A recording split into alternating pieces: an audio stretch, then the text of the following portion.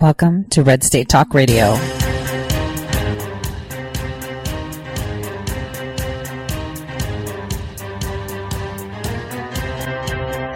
You're listening to Tori Says for the next hour. I'll be your host, Tori.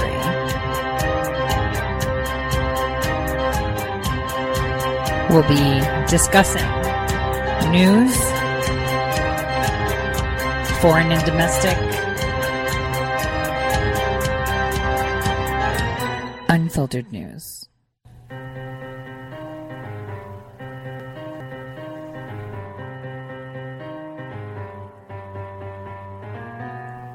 Real news. Welcome, everyone, to the Tori Says Show. I'm your host, Tori. Today is Friday, the 17th of May, 2019, and there's a lot to talk about. Everyone's getting really antsy, including myself. I'm really upset that we still haven't had them indicted. We need the indictments to come, but it seems every single time it's coming, more things are exposed. Today, there is lots to talk about, from immigration policy to nefarious workings of Perkins Coie, to the Flynn further redactions, unsealing, that revealed some things that are so interesting. And when you read through things, you're like, that's interesting. And then this light goes off. That I'll hold off till the end of the show. It is mind-blowing. Now, I wanted to start with the immigration only because it's very, very active in regards to talks, in regards to what people are saying. All these cities, all these congresspersons, senators are complaining that they're going to get what they've always been promoting and advocating for, and that's illegal immigrants. They chant and push agendas for open borders.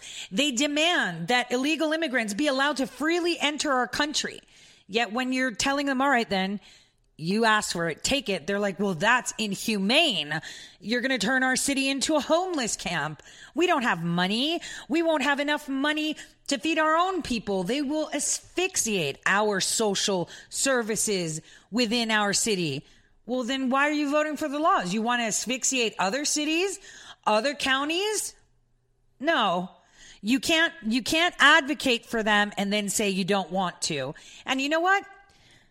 Cities were selected that were not sanctuary cities. I mean, Debbie Wasserman Schultz attacked the president, his wall of hate. How dare he? They should be allowed to come in here. This border is bigotry, racism. Everyone has the right to live and work in the United States. No, they don't. And now, so people won't say, oh, he's just sending them to sanctuary cities. We're sending them to cities that seem to be rich, that seem to be protesting all the time against the wall and deporting people. So we're going to give them what they advocate for. I wanted to play the clip of our president talking about his immigration policy and the merit system. Throughout the world, there's a point system in order to become a citizen. Once I had flirted with the idea of relocating to Australia.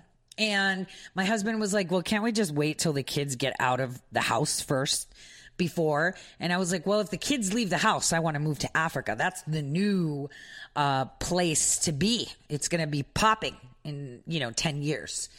And I remember that when I was looking for the relocation and just kind of getting a canvas idea of it, they want to see that you can contribute to their country. They will not let you in. There's a point system. And this is what was put forward. And I find it pretty exciting. Please. Thank you. Thank you very much. We're here on this very beautiful spring day in the Rose Garden to unveil our plan to create a fair, modern, and lawful system of immigration for the United States. And it's about time.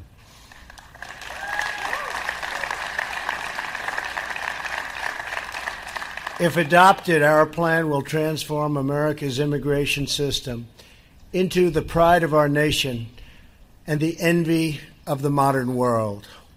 Our proposal builds upon our nation's rich history of immigration while strengthening the bonds of citizenship that bind us together as a national family. Throughout our history, we have proudly welcomed newcomers to our shores. Out of many people, from many places, we have forged one people and one nation under God, and we're very proud of it.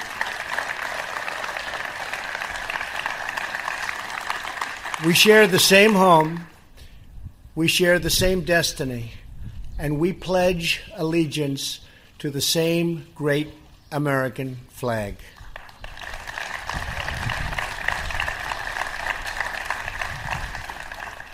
Our policies have turbocharged our economy. Now we must implement an immigration system that will allow our citizens to prosper for generations to come. Today we are presenting a clear contrast. Democrats are proposing open borders, lower wages, and frankly, lawless chaos. We are proposing an immigration plan that puts the jobs, wages, and safety of American workers first.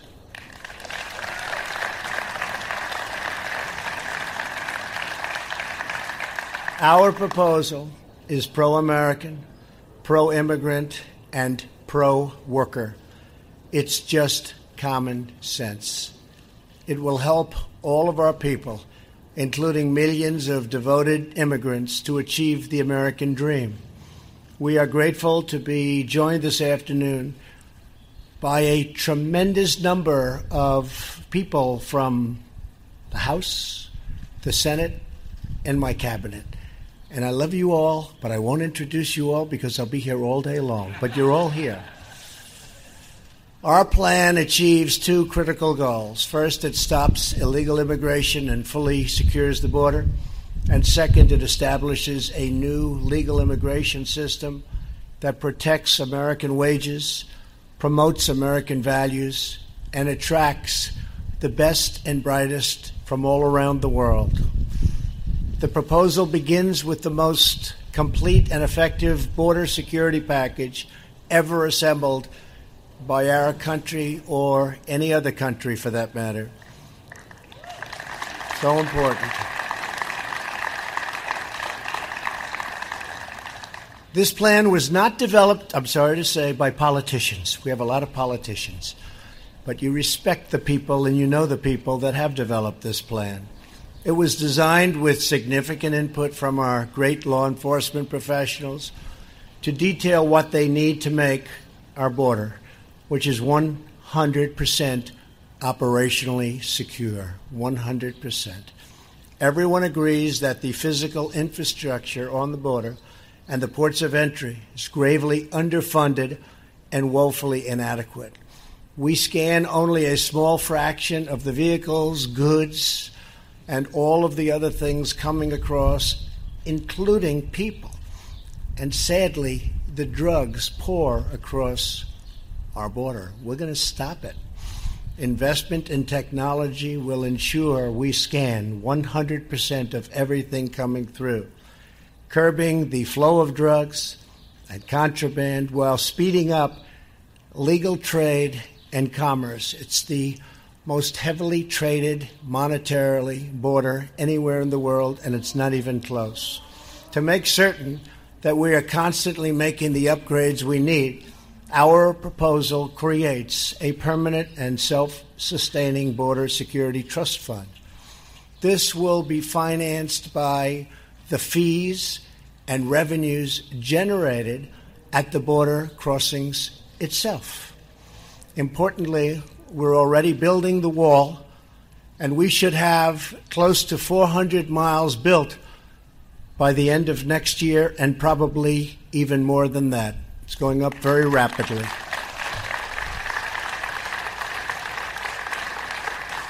And I want to thank the Army Corps of Engineers. They're doing a fantastic job on the wall. And that's a wall that is desperately needed. As we close the gaps in our physical framework, we must also close the gaps in our legal framework. Critical to ending the border crisis is removing all incentives for smuggling women and children. Current law, that's right.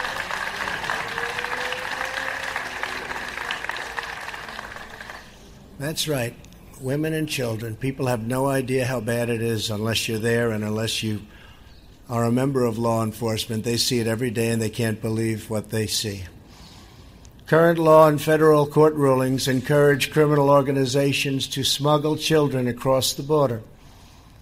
The tragic result is that 65% of all border crossers this year were either minors or adults traveling with minors.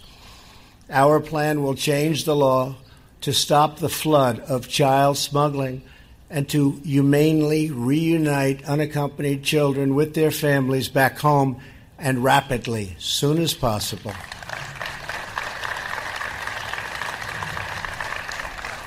We must also restore the integrity of our broken asylum system. Our nation has a proud history of affording protection to those fleeing government persecutions. Unfortunately, legitimate asylum seekers are being displaced by those lodging frivolous claims. These are frivolous claims to gain admission into our country. Asylum abuse also strains our public school systems, our hospitals and local shelters, using funds that we should and that have to go to elderly veterans, at-risk youth, Americans in poverty, and those in genuine need of protection. We're using the funds that should be going to them, and that shouldn't happen, and it's not going to happen in a very short period of time. Okay, so I'm just going to pause it there before we continue. But what I wanted you guys to understand is that there is a well thought out plan in regards to how to meet the demand for the new jobs that are being created. This is something I talked about last week, how rebuilding our economy and having a job unemployment rate of 2.9% is incredible. But considering with all these tariffs and all these companies coming back to the United States, manufacturing, starting to get this new second wind of life, steel, coal, oil, all these jobs that are being created, we don't have enough people. And more so, we don't have enough skilled people. Now, a lot of people are saying, well, they saw how Senator Kramer, which is from North Dakota, was pushing forward for, H-1B visas and putting forward to get these people vetted. And a lot of people are like, oh, so now that they're creating jobs, they want to bring foreigners in to take them from Americans. Stop. There's not enough. There are not enough trained, qualified young adults to be able to fill lower or mid-executive positions. Unfortunately for us, the generations that are between the ages of 18 and 30 at the moment are dumb. They all have degrees in things that can't really produce anything. But the majority, staggering, 32% of college graduates have their undergraduate degree in something like gender studies, feminism, and other fruity topics that, can only be applied as a barista at Starbucks or, as a volunteer to save, whatever species of the week it is. The bottom line is that we need to increase our population, but with the right people. We need to increase our ability to meet the demand, because if we're putting tariffs and we're going to be making American, we need to meet that demand. We need to meet our internal demand so that way prices don't gouge. We need to meet the external demand on exports. And this is very important because President Trump has started to expedite new trade agreements with countries. And yesterday, that was actually made mention with his meeting with the president of Switzerland, which is the first time ever that a U.S. president has invited the president of Switzerland. So We are creating a sound immigration plan because indeed the United States is a nation built upon immigrants that would want to come here and work, want to come here and set roots, want to come here and become Americans. And you know, in this day and age, it's very, very easy to parse them out. Very easy. From social media to banking records, because when you apply to become a citizen or when you apply to get a green card, they go through everything. I know that from back in the day when my husband did it to get his alien residency here. They look at everything.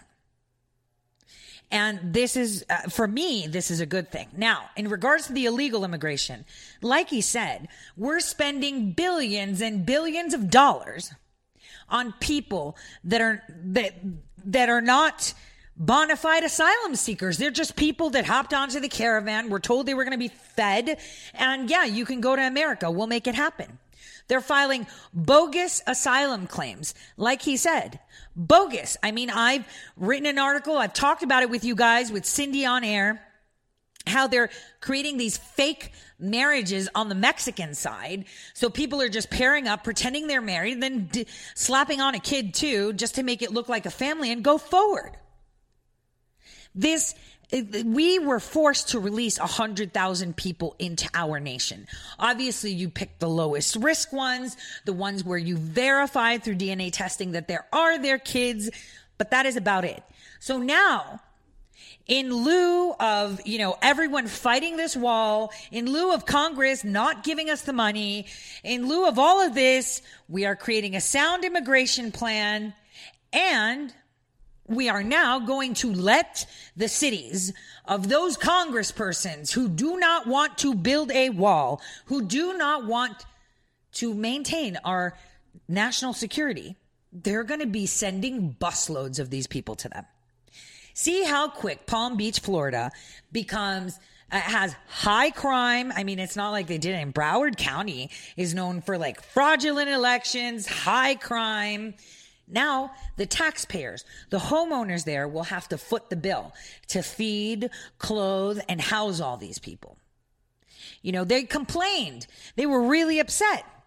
This is, appalling. This is inhumane that you're just going to drop them off. But they're being dropped off all over Mexico, Arizona, New Mexico, Texas, Arizona, Southern California. Like, they are invading these places.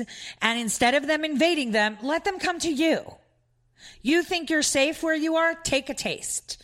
Let's see what you think. Let's see how you're going to vote when your constituents say we shouldn't have them. Because it's very easy for someone in the middle of nowhere to advocate for illegal immigration and open borders when it's not in their backyard. When it's in their backyard, they suddenly change tune. We saw Cher flip. Let's see how dropping them off, 2 busloads a week with hundreds of illegal immigrants are going to be dropped off to Broward County. They are foaming at the mouth. Yet all of them support protests, support, any demonstrations, calling the president racist for wanting a wall, racist for wanting to deport illegal immigrants that are literally mooching off our system. They are taking money that should be, like he said, spent on elderly veterans, on American citizens that are disabled, on American children. Why should they only get $100 a food stamp if mom is going through a divorce, doesn't have a job, or doesn't have a husband, is single? Why should the baby suffer and only get this much for food and obviously not for diapers and stuff like that when we can give it to them? But yet we're giving it to these illegal immigrants. They get free clothing, free food, free housing. But our impoverished American citizens, our people that need our help because of bad life choices, because of circumstances, whatever it may be, we can help our neighbors. Why does my neighbor have to live in a 4x4 apartment? Okay, yeah, they made bad choices, but why don't we help them? Why is it that a family of 4, the minute the head of household gets fired, they could be homeless? Why don't we have money to help them? Because we're giving it to illegal immigrants. And Wasserman Schultz had said that it's going to cost us more money to deport illegal immigrants than it is to house them and take care of them. No, it isn't. And her city is going to show you that. They're going to burn through whatever money they have. They're going to get loans like crazy. The city's going to be in complete debt. Just that one city with what? Let's see. Couple thousand immigrants being dropped off within the year. They're going to go broke. They're not going to have the ability. It would be an average of 10,000 a year. So within a month, you're going to see them complaining. Within a month, there's going to be crime because I'm sorry. If you drop someone off and they can't get a job, you're not feeding them, you're not housing them, you're not giving them health care, and they can't work because they don't speak the language, then what happens? These people are going to turn to crime because they want to survive. It's not like they can go out hunting, to go get food. They need to steal it. It's not like they can go, to an apartment and just live there freely. They have to pay for it. So in order to pay for it, they're going to steal the money. This is how crime rises. It's not like they come here and they're like, yep, I'm going to go commit crimes. That's not how it works. The majority of these people that decided, I'm going to get on this bandwagon and enter the United States, whatever. It's going to be way better than wherever I am. And it's not. How many of us want to relocate to Mexico? I do.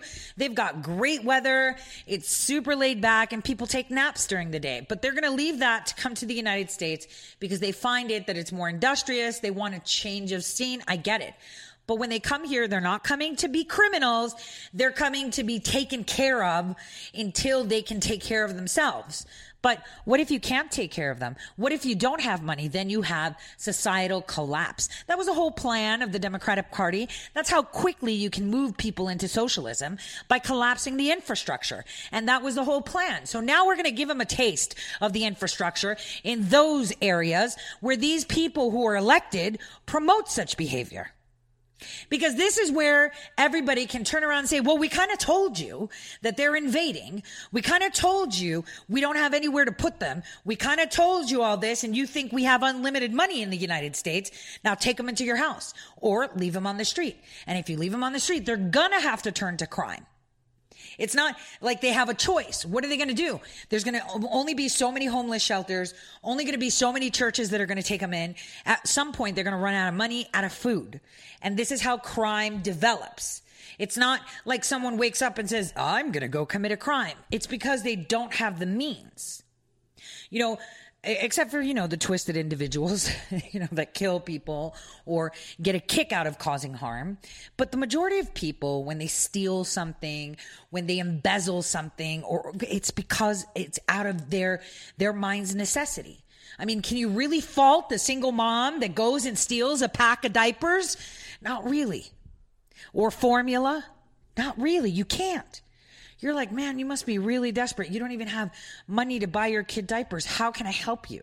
That's what we should be doing rather than throwing them in jail. But anyway, this is what we're going to see. These people are going to be coming into our country, dumped off into these cities like Palm Beach, Florida, Broward County, right?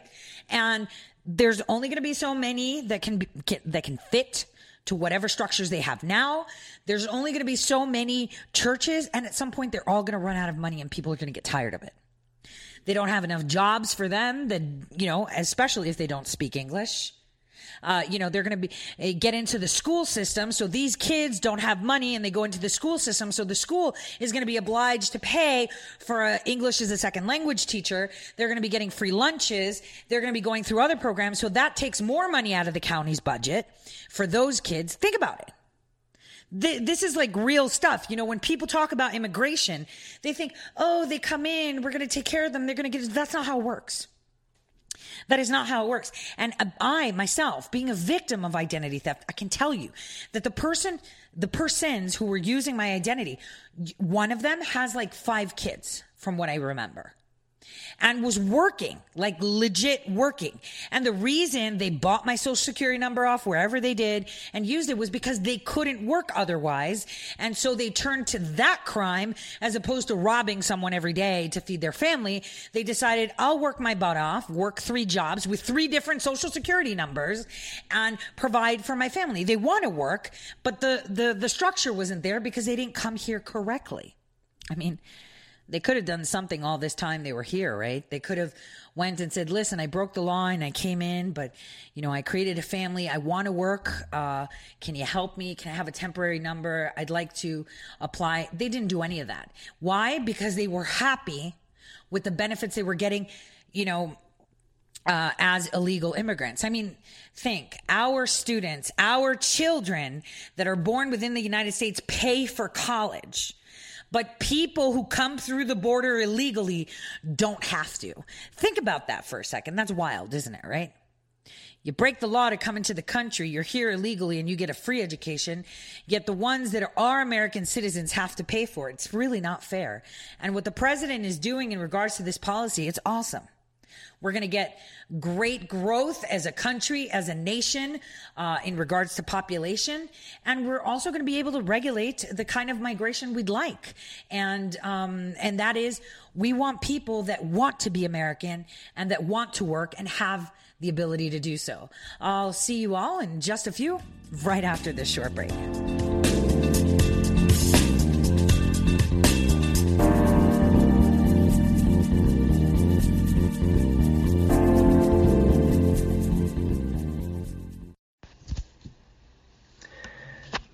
Hello, my fellow patriots. My name is Michael Flynn Jr., and I am the proud son of General Flynn. Your support of the last 2 years has been incredible and will never be forgotten. If you'd like to continue supporting General Flynn, you can donate to our Legal Defense Fund. Any donation is welcome. To donate, go to www.mikeflynndefensefund.org. Thank you, and God bless America. How did you become addicted? A friend? Were you at a party and someone said, "Hey, try this"? Then you got the cold sweats and started shaking. And the more you did it, the more it didn't work. So you switched to the needle. Now you're a train wreck. Drinking, drugging, broke. Your family hates you. And you hate you. Get out of your hell on earth now. Call the Detox and Treatment Helpline today for immediate help. In many cases, your insurance may cover the costs. We can't guarantee it, but we can guarantee we have what you need to change your life for the better. Pick up your cell phone and call right now.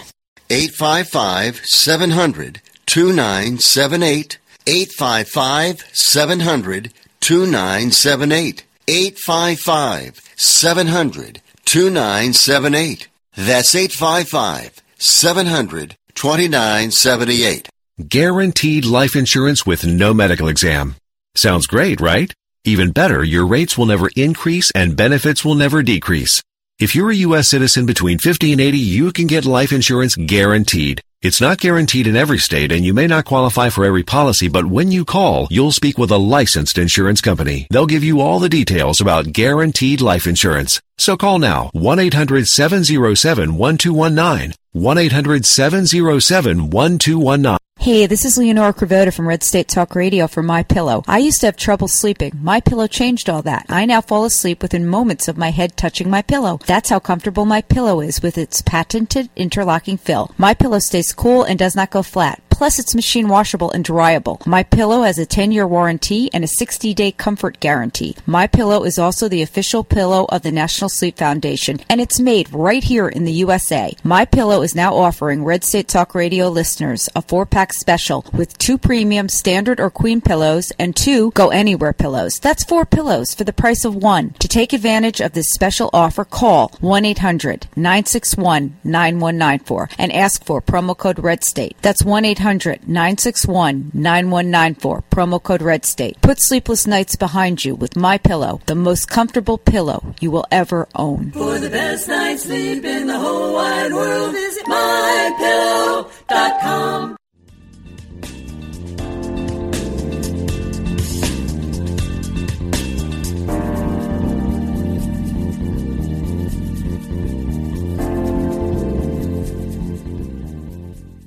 Welcome back to the Tori Says Show. I'm your host, Tori.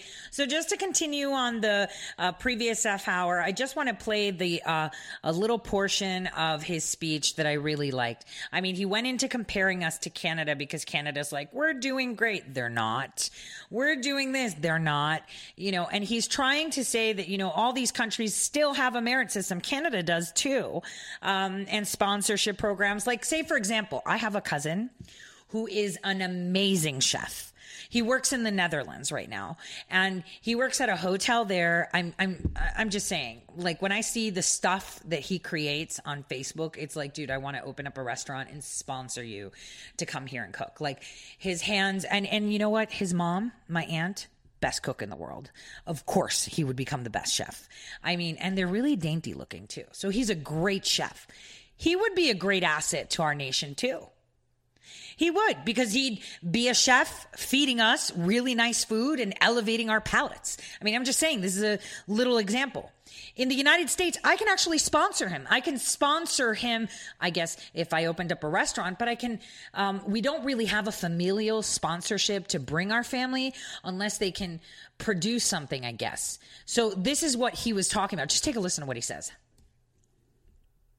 Proposal fulfills our sacred duty to those living here today while ensuring America remains a welcoming country to immigrants joining us tomorrow. And we want immigrants coming in. We cherish the open door that we want to create for our country.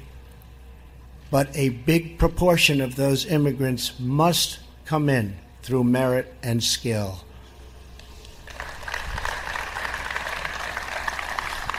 The White House plan makes no change to the number of green cards allocated each year, but instead of admitting people through random chance, we will establish simple, universal criteria for admission to the United States.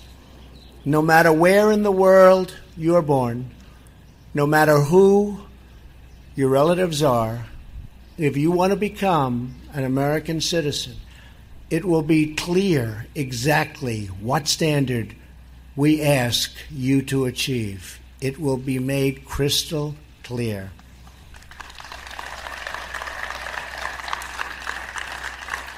This will increase the diversity of immigration flows into our country. We will replace the existing green card categories with a new visa, the Build America visa, which is what we all want to hear. Like Canada and so many other modern countries, we create an easy-to-navigate points-based selection system. You will get more points for being a younger worker, meaning you will contribute more to our social safety net. You will get more points for having a valuable skill, an offer of employment, an advanced education, or a plan to create jobs. We lose people that want to start companies, and in many cases, they're forced to leave our country, go back usually to the country where they came from, and they'll start up companies, and some of those companies are among the biggest and most successful companies today in the world. They could have started them right here in the United States where they wanted to do it in the first place. Now they'll have a chance. And this comes down to the example I gave of my cousin. He's a great chef. If I opened up a restaurant and offered him head chef position, he'd be able to come in. He has a job offer. He's got a skill that can contribute. Done. On the other hand, if my cousin saves money while he's working, he's 28 years old now, right? He was the baby. He's 28 years old. So if he actually saves money and decides, hey, I want to come to America and open up my restaurant. This is my resume. This is where I trained. This is what I've been doing. And I want to open up a restaurant. He's going to be creating jobs. So yes, why not come here, show us your European Greek fusion, cuisine, and add to the community that you will visit and reside in. And what he said about being a young worker means, we can't have someone that's 60 years old, come into the country and say, well, I want to start a business. We can, but what are the odds of him actually, creating more? Well, he could, but then he'd be on Medicare at 65. So then he wouldn't have paid enough. And then there's going to be more stipulations on that. And then we'd have to take care of him because he's elderly. So it sounds so mean when you have to pick. But the bottom line is what's best for the country. You've lived somewhere for 65 years. Why are you moving now? So it is a point-based system to make sure that we get people that, one, want to come to America to prosper, and two, have the skills to contribute. We don't need people here that will be living off of federal taxpayer dollars. For example, we have Somalis that come here. Right? They come in through their family that have come in as refugees in Minnesota. And what they do is the refugees or these foreigners, they apply for aid and they're given housing where they pay something like $500 a month for rent. And then they get food stamps, and then they open up a business and they use their food stamp card to go buy sodas and snacks or whatever, and then stock their shop with federal tax dollars and keep it to themselves. On top of that, we also give them cars, we give them free health care. And that's how they abuse the system. They abuse this, and we don't need people that will abuse our system. Our social welfare system is there, for society. So Social Security, social welfare, and I really hate the word social. We should call it like American Assistance Program. Federal retirement program rather than social. Maybe I'll write a letter to the president and say that. I don't like the way it's called. So this is how we can, empower our future generations that can be coming from all over the world and create more prosperous Americans. I'm first generation. My father came here and worked. He worked. He created businesses, jobs. He worked. He contributed. My mother did the same. She came here a little bit more educated, got her MBA. She worked at a bank, within the United States. Like, my family contributed. She didn't create jobs, but my dad did. He was an entrepreneur. He was a furrier. So he created a lot of jobs. And then he gave birth to children within the United States, 3 of them. And then, obviously my brother has passed, but I've said that before, so it's not obvious. I'm just saying my brother did pass 11 years ago. So then, myself and my sister both served in the armed forces. Both of us are contributing to society. And then we go on to create the next generation of that first, we're first generation. Now my children are second generation, I guess, Greek, but first generation British, right? Because it's the first, my husband's just migrated here. He's not an American citizen though. And I don't think he wants to be. So this is a good stellar plan. Now, there's a lot going around in regards to Trump.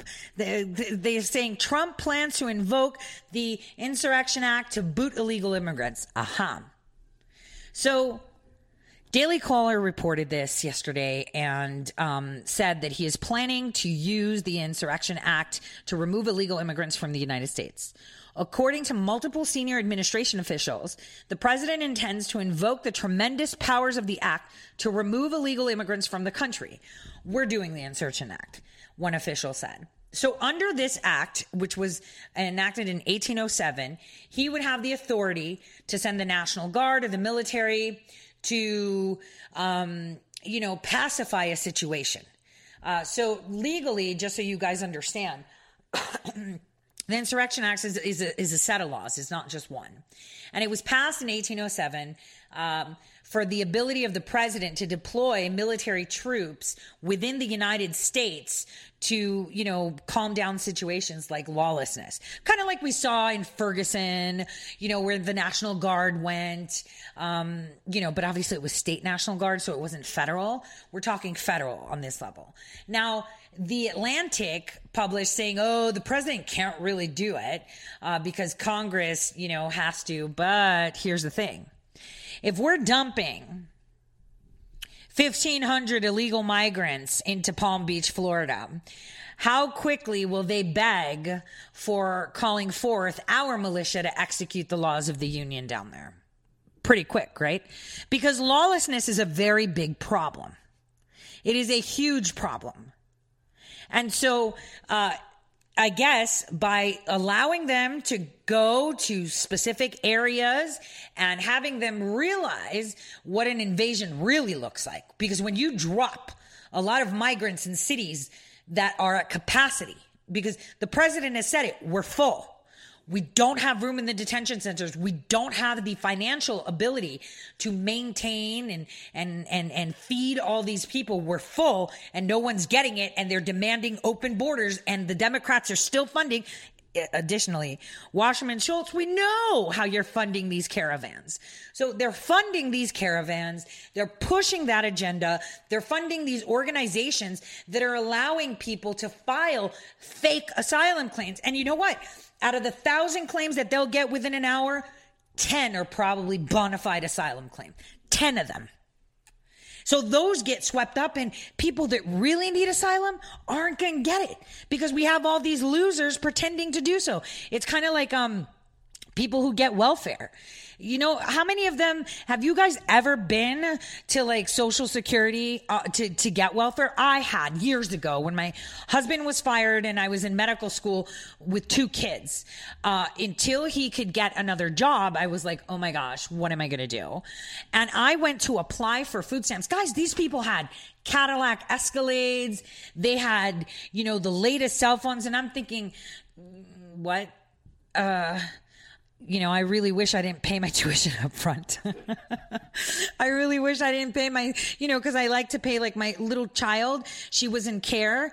She was very young. She was like, 4 years old and I had her in Montessori and I had prepaid for the whole year. Like the minute I had the cash and saved it up because at that point I was still dealing with my brother's death and, Medicaid coming at us in New York saying that we have to pay his debt. So it was a little bit of a hot mess. But anyway, and I went there and guys, I was on the system for like 30 days, but it felt so wrong to see these people with Cadillacs and, top-notch cell phones. I still had a flip phone at that time. Okay. And, all this stuff. And I'm like, surely they can't be in need. I mean, just the insurance on a car like that is a lot. What's going on? I'm driving around in my, dingy little, minivan, mom Chrysler van, and they've got Escalades up the bejeez and they're asking for handouts. This is what happens. This is what happens at the border. You've got people that really just need help. They need help. These people want to come in because they are being persecuted or they're victims of human trafficking or whatever it is. And they come, but they're congested with all these fake claims that they're never going to get in. The people that would actually get in can't get in. And that's because the Democrats are paying people to train them to what to say. This is why we have bogus claims. This is a big issue, guys. A big issue. So I'm pretty glad that he's doing this. Now, shifting a little bit on gears, it was brought to my attention just before the show, and I wasn't going to talk about it because I didn't know about it, but apparently, you guys remember Ohio, the Ohio State University, where the coach was like molesting male athletes. Do you remember that? Well, NBC released saying that, and ironically, that's Jim Jordan's school. Remember? And Jim Jordan was like, well, nothing happened to me. And, I don't know what it is. But guess who was investigating that? Perkins Coie. I want to know how Perkins Coie was the law firm that was picked to conduct the independent investigation. Perkins Coie that stymied the FBI from getting the DNC exchange server from Hillary Clinton. Perkins Coie that represented the DNC, Hillary Clinton, Obama, paid Fusion GPS, paid CrowdStrike, right? Perkins Coie that represented Backpage.com and Navixum. Those are the people that they chose to go to the university where Rep. Jim Jordan was. Remember how they tried to implicate Jim Jordan by saying that, oh, he didn't talk about it or he didn't say anything. So the law firm was picked. Who picked it? Who paid them? Who made that choice? These are little nuances that are pretty interesting if you take a look at it. Interesting to the fact that, they're out of everyone. They pick a law firm to do the investigation. That's just, come on, let that sink in for a second. Now, shifting gears again, before we get into the real good stuff in the second hour, I wanted to tell you guys yesterday, I did advise you on air that President Trump was meeting with Switzerland's president, if you remember. So he met with Maurer. And it's the first time ever that a Swiss president is invited to the White House. Now, this Swiss president, just so you guys know, prior to his visit to the White House, actually had a state visit in China. And he went there just like Putin did, just like many other leaders from nations who are part of the Belt and Road team. So basically the Belt and Road team is like an initiative, a project that China piloted. And I talked about it a little bit, which is to recreate the Silk Road, which would allow China to kind of establish a trade route of Silk Road going all the way through Europe and Asia, which requires a lot of investment. So we had people from Singapore, Hungary, everywhere go. Now, the United States is not part of this group, but the United States did send lower level delegates. But in this meeting, the people that were there are all presidents or prime ministers. So Maurer, when he was there, he said, and I quote, "Many Westerners may have been concerned about China's rapid development because it's greater than what they expected." And that is important that he said it. But he said, but they should respect China's great achievement, as only in this way can the two sides have a good basis for dialogue. Any attempt to close the door of conversation would be wrong. Now, why is he saying this? One might say, and of course, CNN Asia, it was CNN Singapore that I heard it on, where they were like, oh, this was a direct jab at the president of the United States, putting on all these, tariffs and trade wars, but that's not what he was referring to. So what he was referring to is a lot of people are concerned. China is has developed rapidly. And Pompeo made that clear at the Arctic Council meeting. They have developed really rapidly. And they are now trying to coax all these countries that are along the original Silk Road to invest a tremendous amount of money. We're talking in the trillions to establish this connected trade route, kind of like what they did with Russia with that direct railway, rail line. So the Belt and Road Initiative is to develop these relationships between Europe and Asia. And ideally, it would create a more Eurasian type of economy. Now, what fears the European Union is, what fears the West is that their plan was always to become a more social place, socialized. They have socialism. I mean, in the United Kingdom, it's all socialism. We know this. In Europe, it's all socialism. And so globalization, one might say, is the key for global development. But what degree of globalization? Do you just make everyone vanilla? Or do you all work together to create global development? Because a direct trade route from China to span out through all the way to the tip of Europe, hitting the Atlantic, would be amazing. The Europeans can hop on their products and send them off to China. The Chinese can hop on theirs and send them off to Europe. No problem. It's great, right? It's a great idea, but it doesn't work. And the reason is it doesn't work is because China, different from that of the Western nations, does not superimpose laws in their country because others are doing them. So if there's regulations like FDA regulations that we have here, let's just pretend they have their own, well, not pretend, they do. They have different regulations in Europe. China may have to be superimposed to change their regulations to agree with, I don't know, maybe they use trains on this route, right? So they might say, your train should only use 1 gallon of gas, I'm just saying, an hour. And the Chinese, they're like, well, I'm not going to change that law in my country to make sure that they're done like this because you say so. And then the trade deal breaks because they don't waver. So the Chinese are looking and are actually leading in technology, but they're also covertly trying to ensure that they have a stronghold on it. This is where intellectual property kicks in. Anyway, so that on that, China's pretty much, Switzerland is pretty much standing neutral on that. Now, here's the kick, okay? So we all know with the EU, we're discussing trade agreements. We're not doing their NAFTAs and whatnot. We don't want them, and we're talking. But the European Union, like I said to you, we're not going to be trading with them. We are at war with them, and people are just not getting it yet. Now, what President Trump did yesterday was when he spoke with the president of Switzerland, he was telling him that he wants to work out a free trade deal. And he wants to get it done quickly, faster than that with the European Union. Now, details have not been revealed on that, but that is what he said. President Maurer actually said to the press after the meeting, well, he thinks that we should accelerate the issue in regards to trade between Switzerland and the United States. And Switzerland, on a scale of who invests within the U.S., like, you know, Treasury securities, et cetera, they're the 7th largest foreign investor. And they've their total investments exceed $300 billion. So Swiss and U.S. trades in goods and services is not a lot. I mean, in 2017, it was just a hair over 120 billion. So it's not a lot.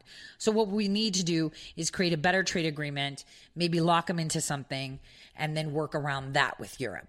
Now, one thing they did discuss is, it's something that people don't know, is that since the 80s, that Switzerland actually offers consulate services to the United States citizens. So if you're a U.S. citizen and you're in Tehran, you know, you go to the Swiss embassy for assistance or protection.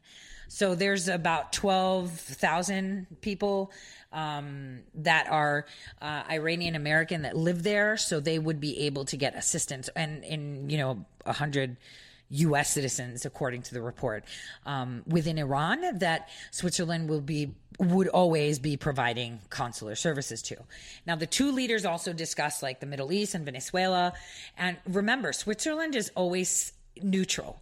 So Switzerland said that they would be able to play a role for the United States' consular services in Venezuela, but they're waiting for approval from Venezuela to do that. So instead of having a U.S. embassy in Venezuela, now that they're all, you know, panties in a twist right now at the moment, we've asked Switzerland, hey, can you do the same thing you do in Iran? Can you be the neutral party and look after our citizens or our Venezuelan Americans? And so, but the thing is, Switzerland is waiting for approval because, you know, they have to approve that they could do it. Now, they also talked about Huawei tech, and Switzerland always said, you know, we don't use foreign products in our infrastructure. I mean, private goods like cell phones and stuff that people have, and other electronics, we have Huawei in Switzerland, but we do not at all ever have any other foreign electronics in our infrastructure. What a crazy idea, right, guys? Don't buy foreign chips. Don't buy foreign software. Don't hire foreign people to do your work. There was an article that I wrote out in Big League Politics demonstrating to you guys that the FBI face services, you know, where they collate all your information into like a citizen log, was actually outsourced to a company in France that then outsourced it to Russia. So we had Russians coding FBI software. I mean, so right now we have Russian code sitting at the FBI, collating and analyzing and formulating, structures for potential algorithms going forward with Russian code. And then they complain, oh, we got hacked. Well, you're letting them write your code. Of course you're going to get hacked. So it was pretty interesting that we saw the president of Switzerland, totally unannounced, totally impromptu, turn up. That was a big deal. And I think it was more about the fact of saying, yo, we're not going to have American citizens down there. Things are really heating up in Venezuela. Would you take care of them for us? Because our embassy can't. And so it's great to see us with Switzerland have great relations, because Switzerland, something that a lot of people don't know, has a lot to do with our initiative of Space Force. Space Force and the great unknown abyss. When we get back, we're going to talk about these Flynn unsealed documents and what they revealed. I'll see you in a bit.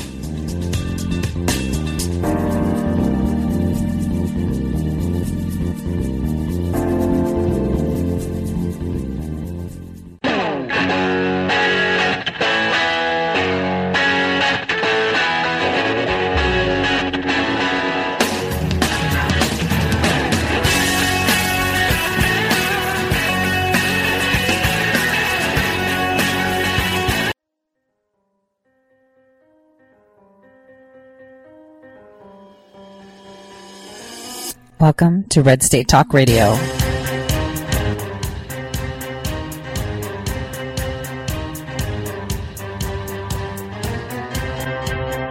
You're listening to Tori Says for the next hour. I'll be your host, Tori.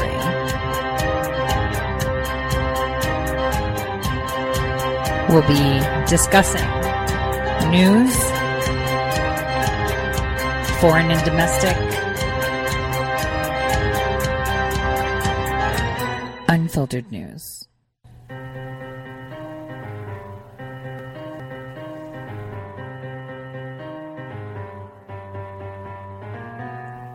Real news. Welcome, everyone, to the second half of the Tori Says Show. I'm your host, Tori. So we're going to talk about one of my favorite people I've encountered in my life, and that has been a victim of this Russia collusion hoax. This backup plan that they had implemented years ago for anyone. I mean, they even spied on Cruz, thinking, well, what if, Cruz is a wild card and takes the nomination? But General Flynn, an amazing guy, when I saw him be forced retired, I cried. I literally cried, because what he had done for our nation up until then, albeit, he's a general, and there's a lot of things that he just, he purses his mouth when he doesn't want to talk. He's a really good guy. So what I want to say is, I've seen today so many people literally jump on the not Flynn train.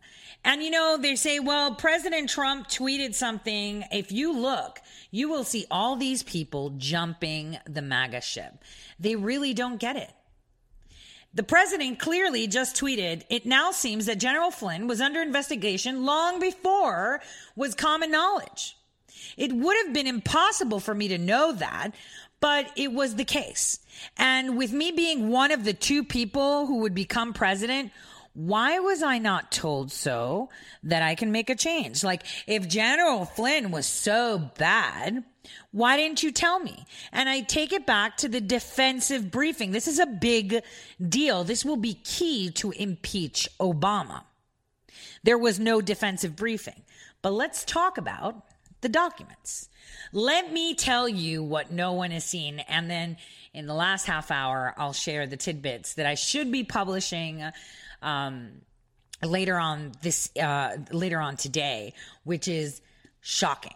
So let's take a look at the documents that were released yesterday. No big deal. They started talking about WikiLeaks, but they didn't really get into it. It's like, oh, you kind of knew about it. So I did too. Does that mean that I should be under investigation?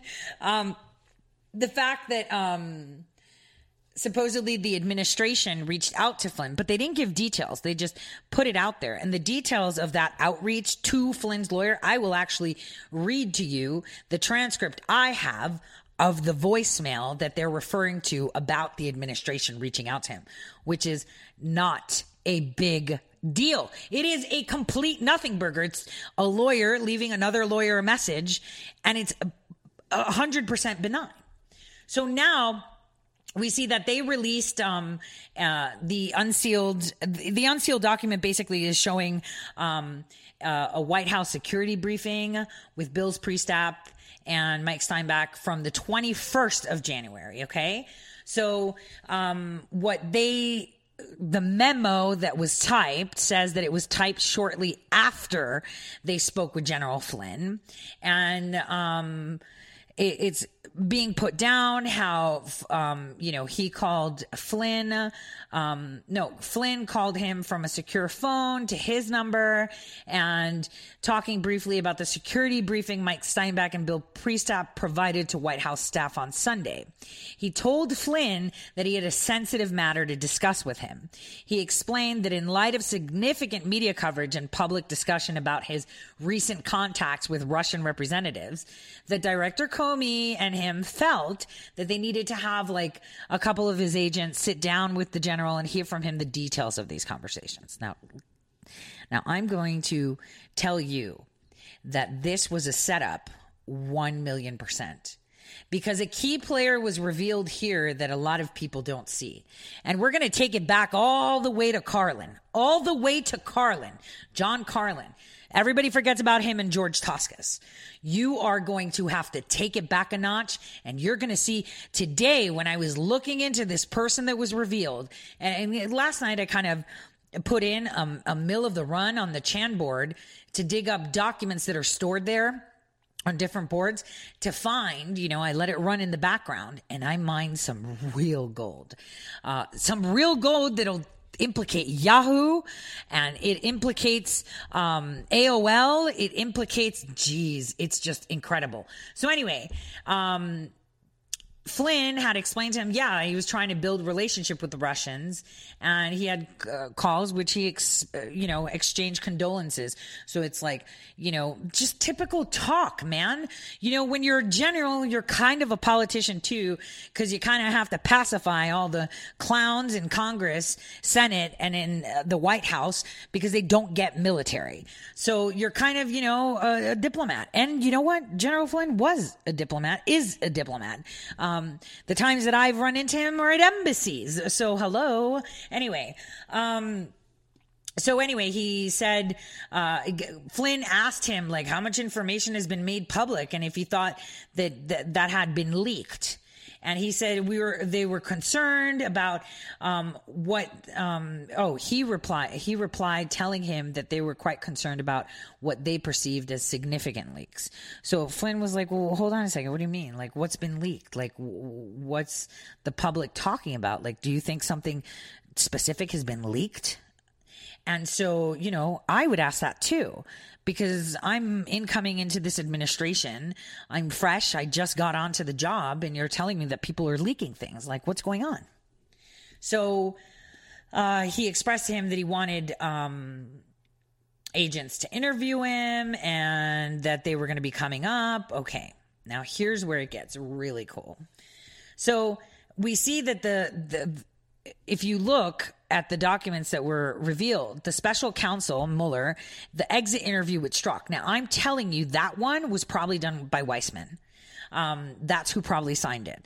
But it says that Peter Strzok was deputy assistant director, okay? And he's interviewing him.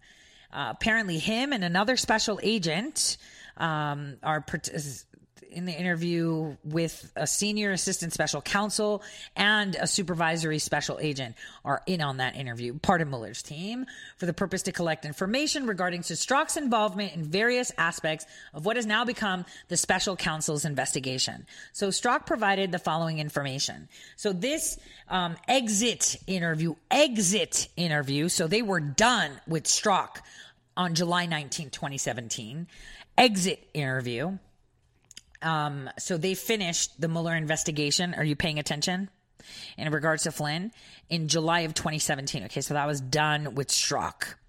So Strzok was involved in many FBI investigations that were then taken over by the special counsel. He was in the investigations regarding the then National Security Advisor, General Michael Flynn, obviously, and we know a lot more.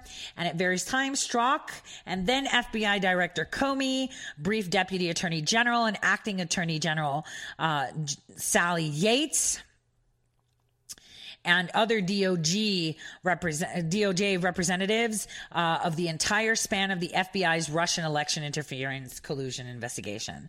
So Strzok would meet with the Deputy Attorney General / Acting Attorney General Sally Yates. Because she was deputy and then she was acting, right? Okay. And so in there, it has a redacted portion. Now, in that redacted portion, I'm telling you, Carlin's name is in there too. And George Tosca's name is in there too. And it says that they and Strzok work closely with multiple DOJ National Security Division NSD attorneys and acting NSD Assistant Attorney General Mary McCord. Now, let's keep in mind, Mary McCord knew about the Kislyak meeting way before it was ever leaked. Okay, she knew about it. So I'm going to reinforce this in just a second, just so that you can see where it is.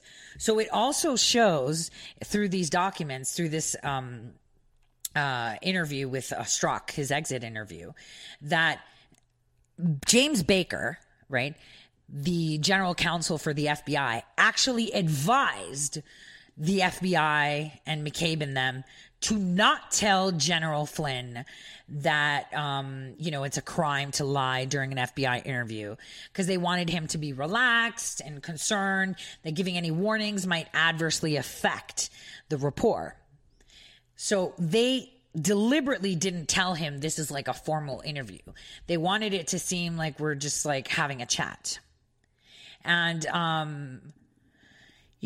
Flynn, after a phone call and then people coming up at 2:30, he was just kind of like, all right, well, what's going on? Yeah, let's talk about this, because he saw it more as a mitigation. See, in the military, when a meeting is held in an informal, environment, like say, for example, that some intelligence you have for some insurgents has been compromised. You can have a formal hearing if there's going to be a strategy to change course, right? So, but before that, everybody just gets together, grabs cigarettes. You could be in pajamas and flip-flops. Nobody cares. And you sit there and you informally brainstorm and chit-chat and talk it out and try to figure out if there's alternative strategies. How bona fide is this? Has it been compromised? Are they telling us it's compromised and it's wrong intel? And who told us that it's compromised? Maybe we should look into that. And so it's like a brainstorming. So how General Flynn considered this was very relaxed and more so of a mitigation, like, oh, something's going out in the press and we need to mitigate because, they're going to spin it as somehow. So he thought that they were there to help him, parse out, is there anything that you're not telling us, that could be a problem, that could be spun somehow? And he's like, I just don't remember if there's anything. And they supposedly were trying to refresh his memory because they already knew. They already knew.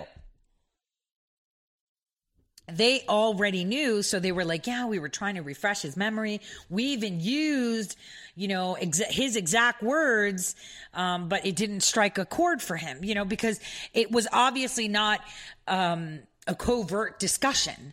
So say, for example, I call you and I want to tell you something, on the down low, something that I know is wrong. I'm going to remember what I told you. I'm going to be careful of the words that I use. Sometimes on air, I want to say something and I'm like, I have to be careful of the words I use. And I structure them in a way where they're more sanitized and more benign, right? that's the same way he would have responded. He would have remembered if he used any sanitized or specific structure of words when speaking with Kislyak, if it was something, detrimental to national security. If it's something like, yeah, look forward to working with you, man. How's the wife? Or, oh, I got this new top. Hey, I got a new haircut at the barbershop. Like you're just talking and creating friendly rapport because you're going to be working with each other. You don't obviously exchange intelligence information. What they were trying to misconstrue is that the benign statements, and I can't confirm or deny that I've seen them, were supposedly something that would put national security at risk when they really weren't. It's kind of like taking something out of context, say, yeah, okay, I could probably see where you see it, but the whole conversation around that one phrase doesn't mean that. It's like saying, oh, I totally love Doritos. I would kill for one, especially if I can have some salsa. And then you take the sentence, I would kill for one, and say, okay, I can get where you're coming with the whole threat thing and being really aggressive, but I was talking about Doritos. So I'm just trying to let you get into the whole climate of this. So anyway, Strzok was like, yeah, I don't think he was lying. We've seen that before, right? And the funny thing is that when Strzok went back to the FBI headquarters and told McCabe and briefed McCabe and Baker on the interview, McCabe then told Comey. Now, here's the thing. Somebody else, though, told Obama. I'll get into that later. So Strzok was aware that Baker and Matt Axelrod argued about the FBI deciding that they're just going to interview him. Like Axelrod was like, what are you doing? You can't just do that. You didn't tell the guy he's being interviewed officially. You can't do that. This is going to be a compromise. But, and then after that, Yates and McCord were briefed.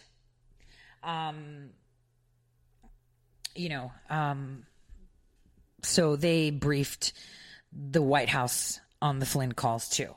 So McCord, big deal here on McCord. So here's where I want to say. So in the special counsel's report, because you can read it, you can find the voicemail or the communications that they say that the administration had with Flynn that could have swayed him from doing something. This is so stupid. So stupid. It's like saying, if your friend, because listen to it. Let me just read it to you. Here's the voicemail that was left to General Flynn's counsel, his lawyers, right? So the lawyer of the White House, right? The president's personal lawyer left the voicemail for Flynn's personal lawyer, okay? And it says, I'm reading it, the transcript. I understand your situation, but let me see if I can't state it in starker terms. It wouldn't surprise me if you had gone to make a deal with the government. If there's information that implicates the president, then we've got a national security issue. So, we need some kind of heads up. Just for the sake of protecting all our interests if we can. Remember what we've always said about the president and his feelings toward Flynn, and that still remains the same. So what do you like, think about it. What does that tell you?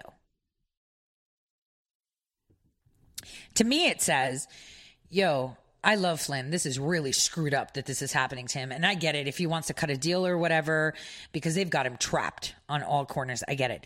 But if there's something that implicates the president, this is a national security thing. So you as a lawyer need to tell me as a lawyer so that way I can advise my client. This happens all the time. This is not obstruction.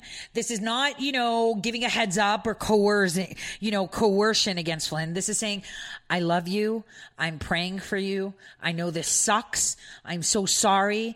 But, if anything comes out of that says that there is a problem and it is a national security concern, you need to give me a heads up so that I know at least. Because at that point, the president had no idea what they had on General Flynn. Like, they didn't even tell him, hey, he talked with Kislyak and they chatted. And it's a big issue. So that is the problem. that is a really, really big problem because this is a Russian ambassador in the same place. I mean, come on. But here's where it goes really, really weird. So, like I said, the funky part is McCord. Because McCord was in on this and she knew about it. In the document, if you parse it out, where, you know, they had a conversation, supposedly, Russia responded. So basically, here's the thing. McCord was looking into Russia because they were putting in sanctions against them at some point, like way before this interview, way before anything. McCord, being in the National Security Division, was already looking into it. Now, while they were looking into, you know, Russia doesn't care that we're pushing sanctions on, you know, because of this, what's going on? Why aren't they doing it? They started to look around and poke around as to why they're not really responding. Like they were like, whatever, nobody cares. This is bullshit. We don't care.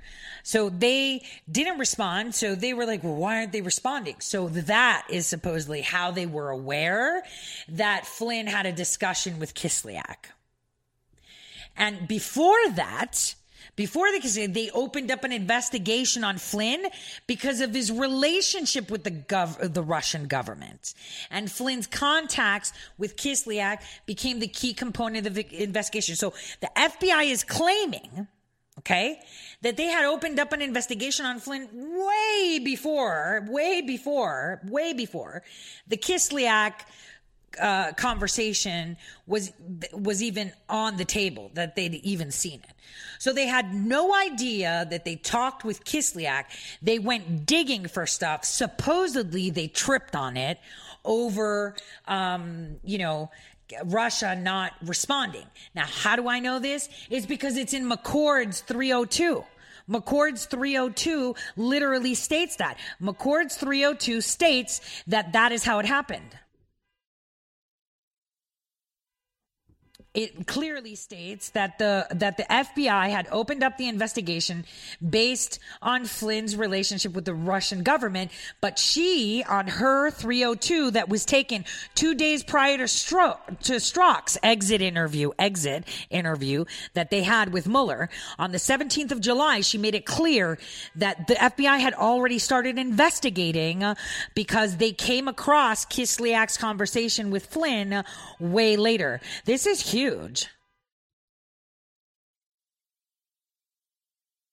So what people don't seem to understand, that there's something called the chain of command, the chain of custody.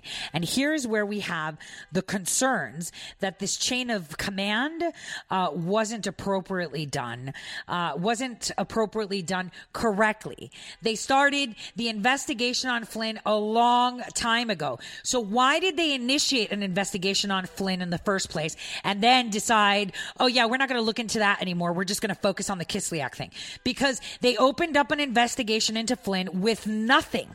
So they just grabbed onto this by finding something like this on accident. That is what is important here. I think someone's car is like beeping outside my office and it's driving me insane, you guys. So I apologize for that. So you have to think, in the end, what's going to come out of this? I mean, we have that Flynn was falsely accused of crimes. They entrapped him. They started an investigation way before they talked about an investigation on him. So this means that they were looking into Flynn way before that. They even drug up old stuff from like the 2013, 2014, putting it forward as to why he was resigned because he knows where all the bodies are. He's totally fine. He has nothing to worry about. The thing that people need to understand is that this unredacted document implicates more people than we thought in the first place. This implicates people that you never thought will be going to jail. Where is Mary McCord right now? And I can tell you something. The Russians and the sanction she is referring to, how would you like to know that has to do in some part with CrowdStrike? I am going to show you how this has all been a bona fide cover-up. A cover-up for Hillary Clinton, a cover-up for what she's been doing. It is the most disgusting, put-together thing you've ever seen. A FISA warrant that was issued on Flynn. FISA warrant issued on Flynn. That is a problem. FISA warrant prior to Kislyak. So this means throughout the campaign period, they were monitoring Flynn. They were monitoring Flynn, and supposedly Mary McCord came across that Flynn and Kislyak had a passing conversation together. Really? Who believes that? Because I don't believe that. Who believes that? Who believes that that is the way that went down? Honestly, I don't think anybody would believe that. So this is where it goes, that McCord actually went and briefed the White House after this. So I want to read out a portion of this. On January 26, 2017, Acting Attorney General Sally Yates contacted the White House counsel, McGahn, and told him that she needed to discuss a sensitive matter with him in person. This is in regards to Flynn. Later that day, McCord and Yates met at the White House with McGahn and the White House counsel's office attorney, Burnham. So Yates said that the public statements made by Vice President denying that Flynn and Kislyak discussed sanctions were not true and put Flynn in a potentially compromised situation because the Russians would know that he lied. Hold on. So here's the thing. So sanctions that were imposed on Russia for the supposed Russian hacking, okay? We're going to CrowdStrike now, okay? We're going to CrowdStrike now. We're going to CrowdStrike, but it's before CrowdStrike. And I'll tell you why we're going to CrowdStrike. Because someone was arrested for a crime from before. Someone was being persecuted from a cyber crime from before that, guess what, was paid and hired by CrowdStrike to mitigate the DNC hack. Oh my gosh. And they're Canadian. So that's a clue. So Yates said that the statements would actually compromise and that the Russians would know. And Yates even went further to disclose that Flynn had been interviewed with the FBI. Like, she told the White House then the FBI interviewed him. And she declined to answer any questions about how he did at the interview. Like, what did he say? How did he do? Like, did he implicate himself? Is he in trouble? And they declined to say nothing. We'll get into this and CrowdStrike and McCord and the big Russia hoax just after the break. Hello, my fellow patriots. My name is Michael Flynn Jr., and I am the proud son of General Flynn. Your support of the last 2 years has been incredible and will never be forgotten. If you'd like to continue supporting General Flynn, you can donate to our Legal Defense Fund. Any donation is welcome. To donate, go to www.mikeflynndefensefund.org. Thank you, and God bless America. How did you become addicted? A friend? Were you at a party and someone said, "Hey, try this"? Then you got the cold sweats and started shaking. And the more you did it, the more it didn't work. So you switched to the needle. Now you're a train wreck. Drinking, drugging, broke. Your family hates you. And you hate you. Get out of your hell on earth now. Call the Detox and Treatment Helpline today for immediate help. In many cases, your insurance may cover the costs. We can't guarantee it, but we can guarantee we have what you need to change your life for the better. Pick up your cell phone and call right now. 855-700-2978. 855-700-2978. 855-700-2978. That's 855-700-2978. Guaranteed life insurance with no medical exam. Sounds great, right? Even better, your rates will never increase and benefits will never decrease. If you're a U.S. citizen between 50 and 80, you can get life insurance guaranteed. It's not guaranteed in every state, and you may not qualify for every policy, but when you call, you'll speak with a licensed insurance company. They'll give you all the details about guaranteed life insurance. So call now, 1-800-707-1219. 1-800-707-1219. Hey, this is Leonora Cravota from Red State Talk Radio for MyPillow. I used to have trouble sleeping. MyPillow changed all that. I now fall asleep within moments of my head touching my pillow. That's how comfortable MyPillow is with its patented interlocking fill. MyPillow stays cool and does not go flat. Plus, it's machine washable and dryable. MyPillow has a 10-year warranty and a 60-day comfort guarantee. MyPillow is also the official pillow of the National Sleep Foundation, and it's made right here in the USA. MyPillow is now offering Red State Talk Radio listeners a 4-pack special with 2 premium standard or queen pillows and 2 go anywhere pillows. That's 4 pillows for the price of 1. To take advantage of this special offer, call 1-800-961-9194 and ask for promo code RedState. That's 1-800-961-9194, promo code RedState. Put sleepless nights behind you with MyPillow, the most comfortable pillow you will ever own. For the best night's sleep in the whole wide world, visit MyPillow.com.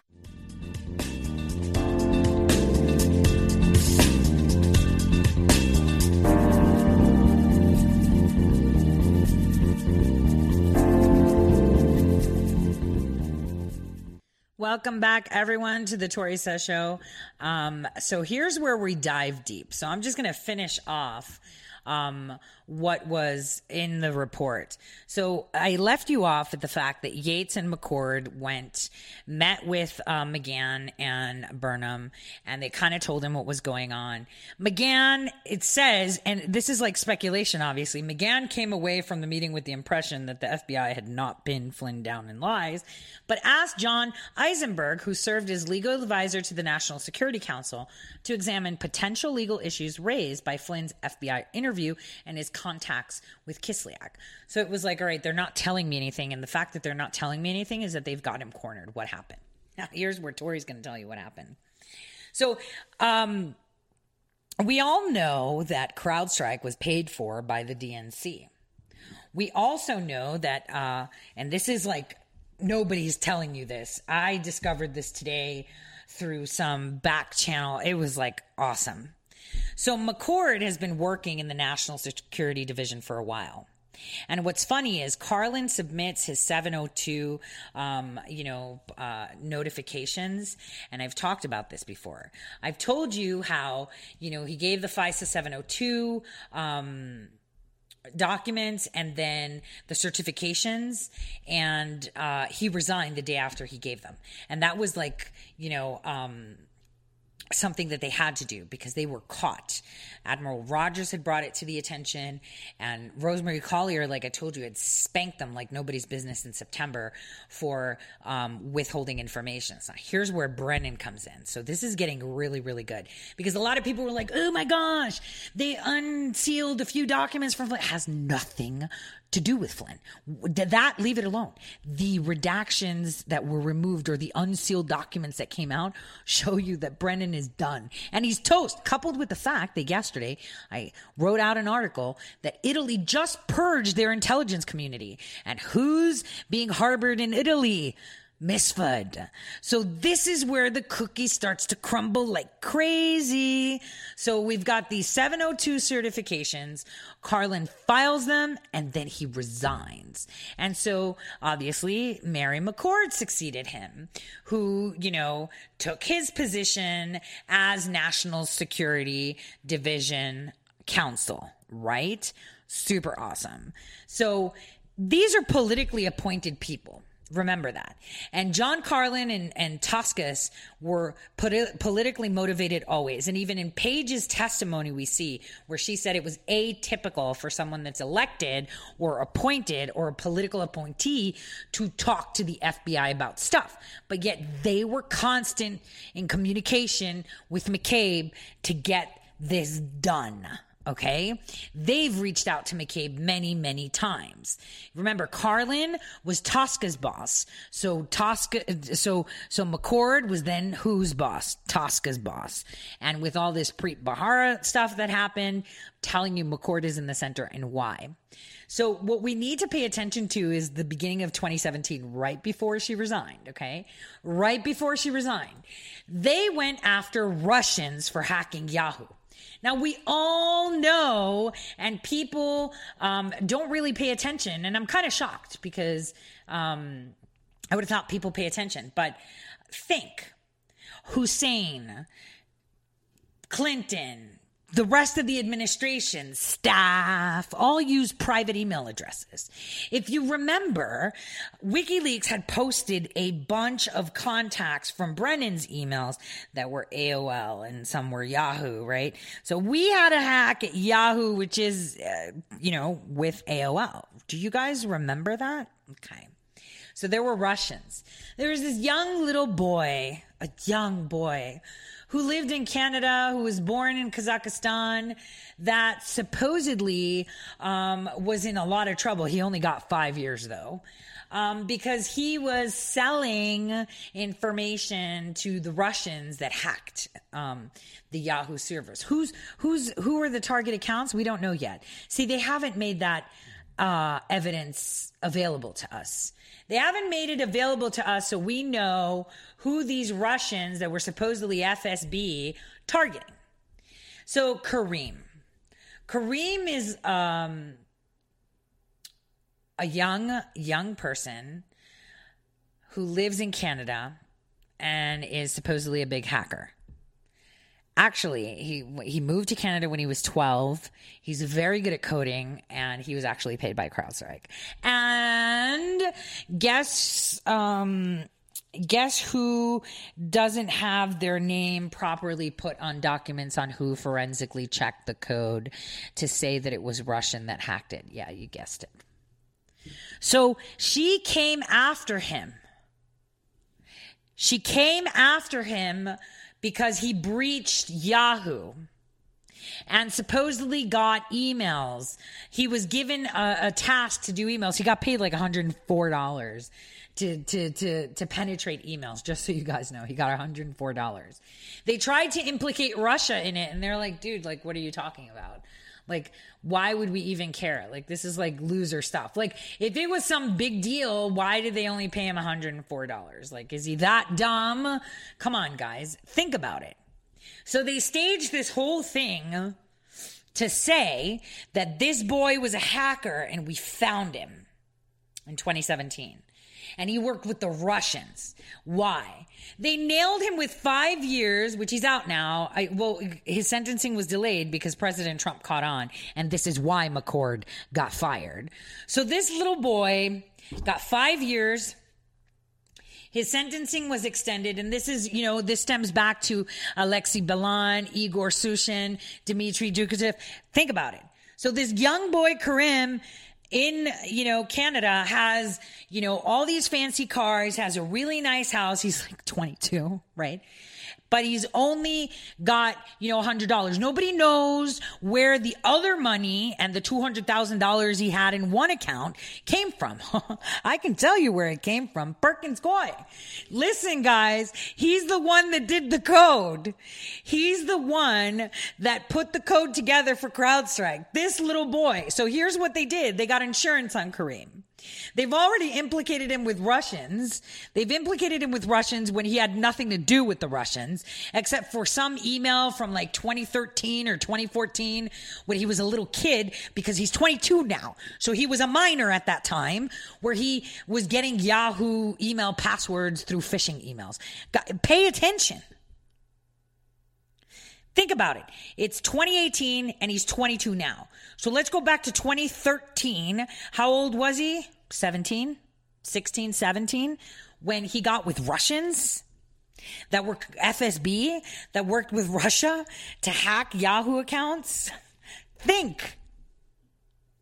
So this guy has millions of dollars. He has a $900,000 home in Canada. He's got fancy cars, Mercedes. I think he has like an Aston Martin too. Tons of cash. Nobody knows where it came from. He was using PayPal, which was called Elite Space something. Hold on.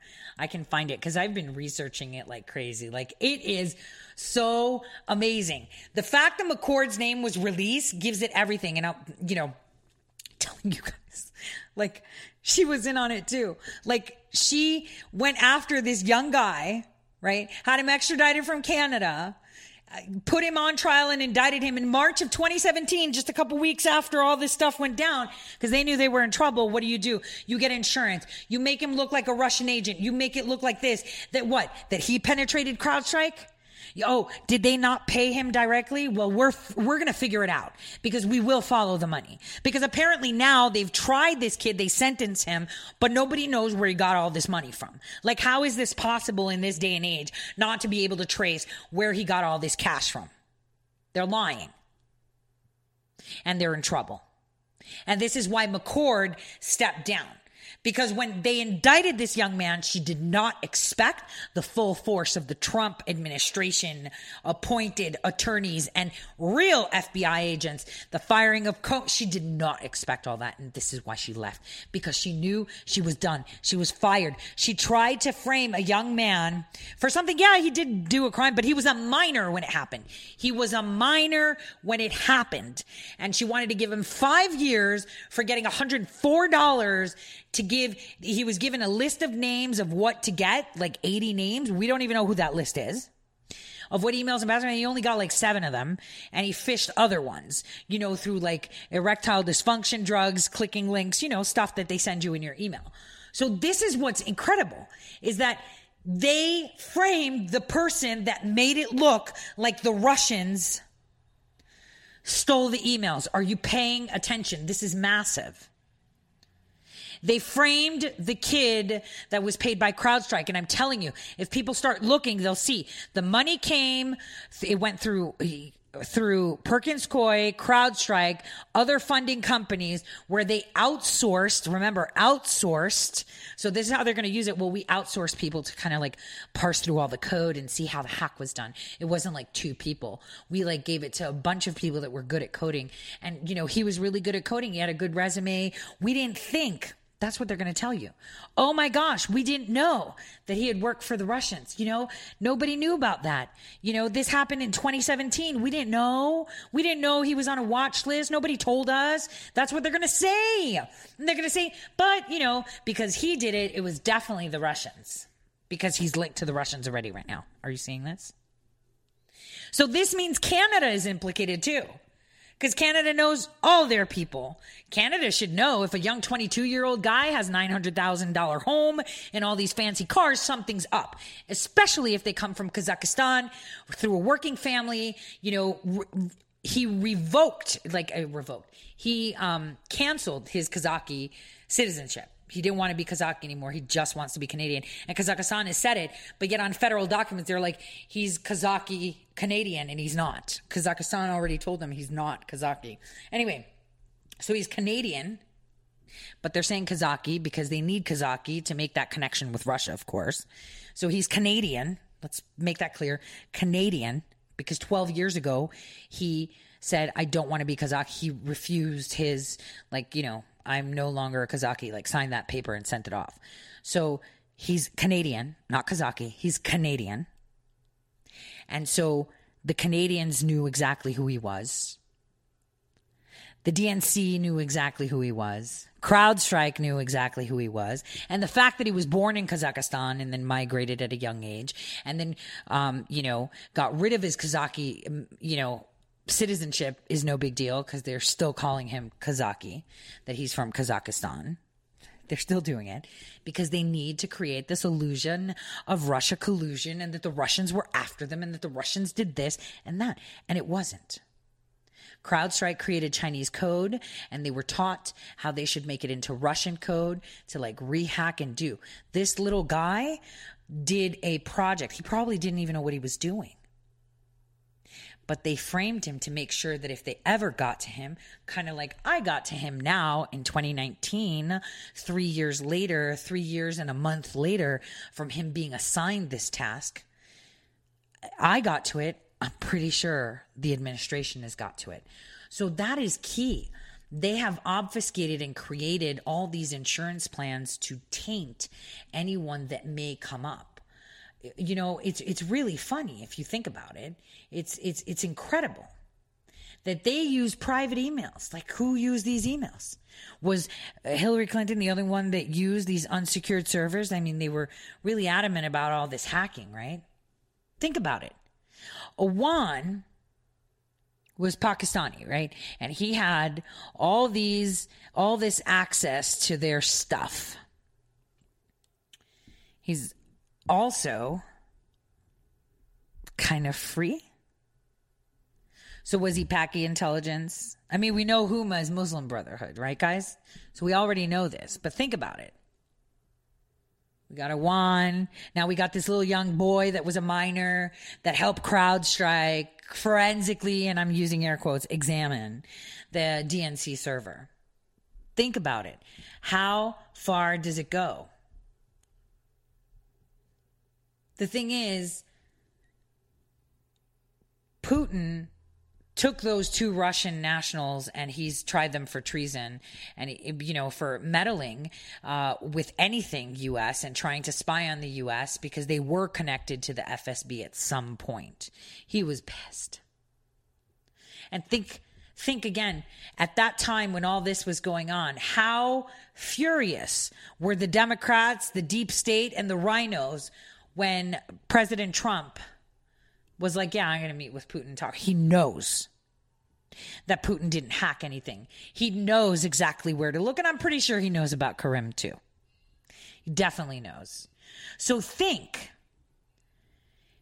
our president knows everything.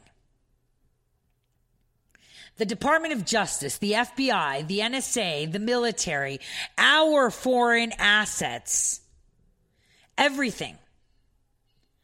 He knows everything. How she lost. The Clinton Foundation. Ding, ding, ding. Did you know that with the Clinton Foundation, there is a connection with McCord? That's even more incredible. That is very, very incredible. I mean, guys, when I put this together for you, you'll freak out. And the Aspen Cyber Conference is even more incredible. Where they say Schiff met with Glenn Simpson? That's even crazier. Because if you think about it, they all had a meeting of minds at this cyber conference in Colorado. And they all exchanged information. Glenn Simpson was there too. Comey's minions, let's say, were there. Schiff was there. Oh, interesting. Let's talk about Schiff.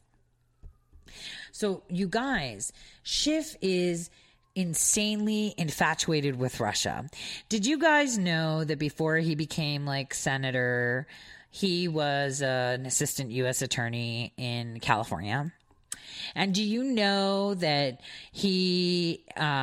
his first big, huge win that put him on the map was getting Miller. Miller was supposedly a guy, an FBI agent, who kind of was dating this Russian chick who really liked her, but he had this crazy idea in his mind to become a double agent and get Russian intelligence from her while she thought she was getting intelligence from him.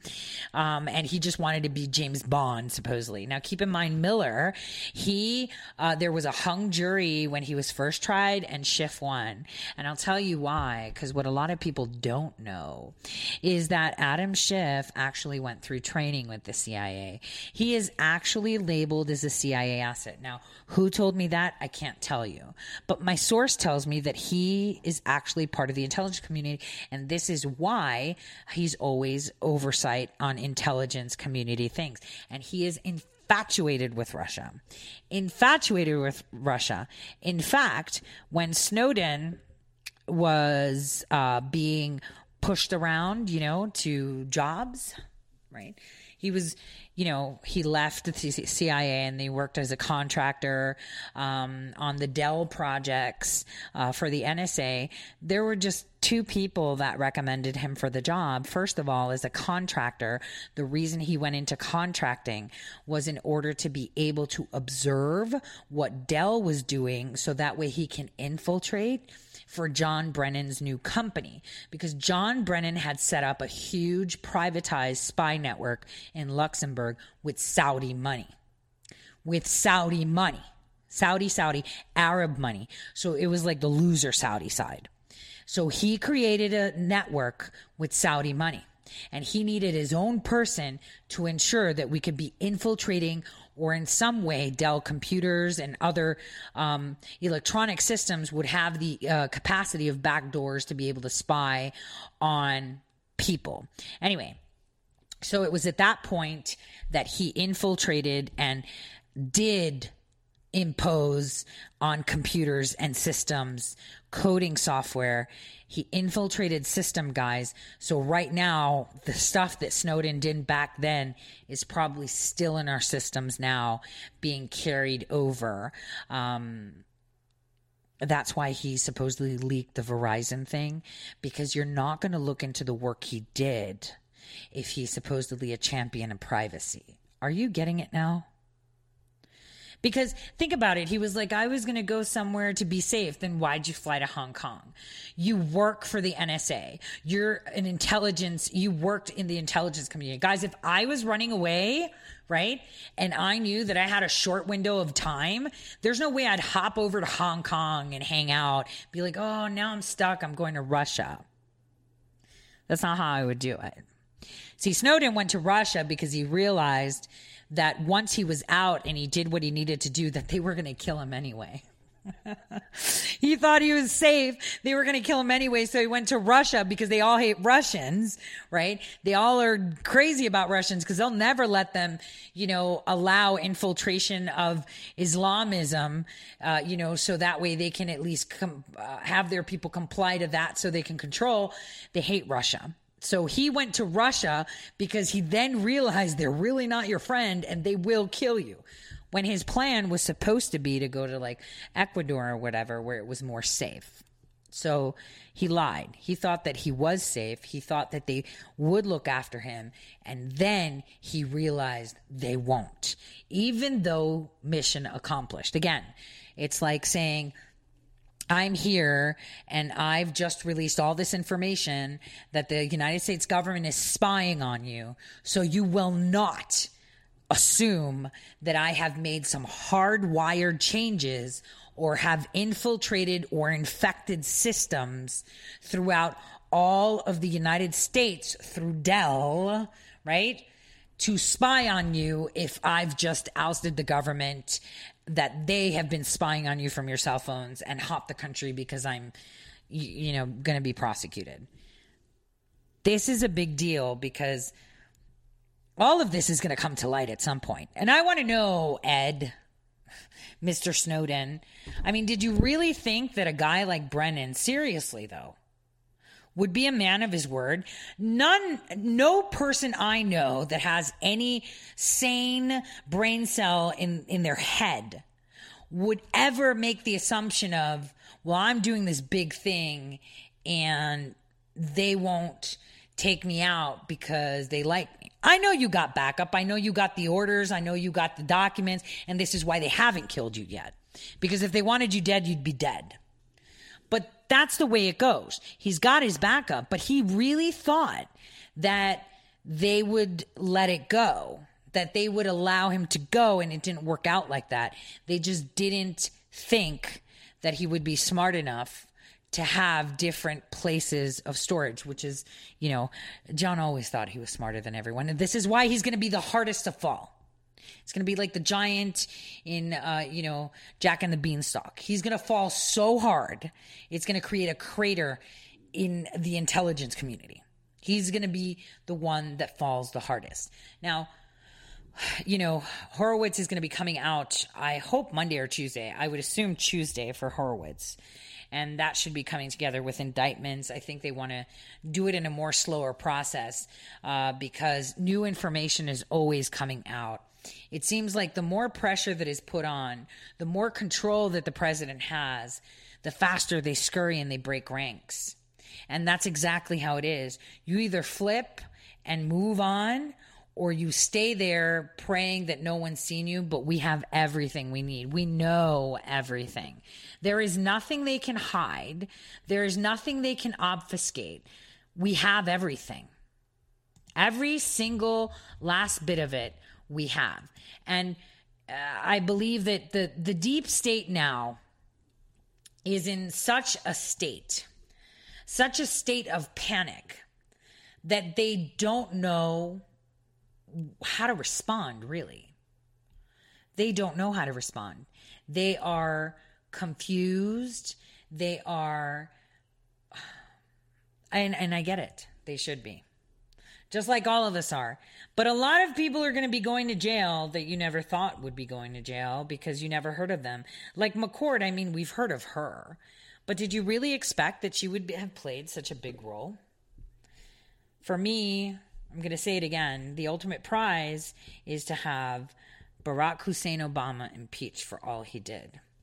Now, I will be uploading an article more detailed because it needs a lot just to demonstrate how they entrapped the person who actually executed the CrowdStrike thing.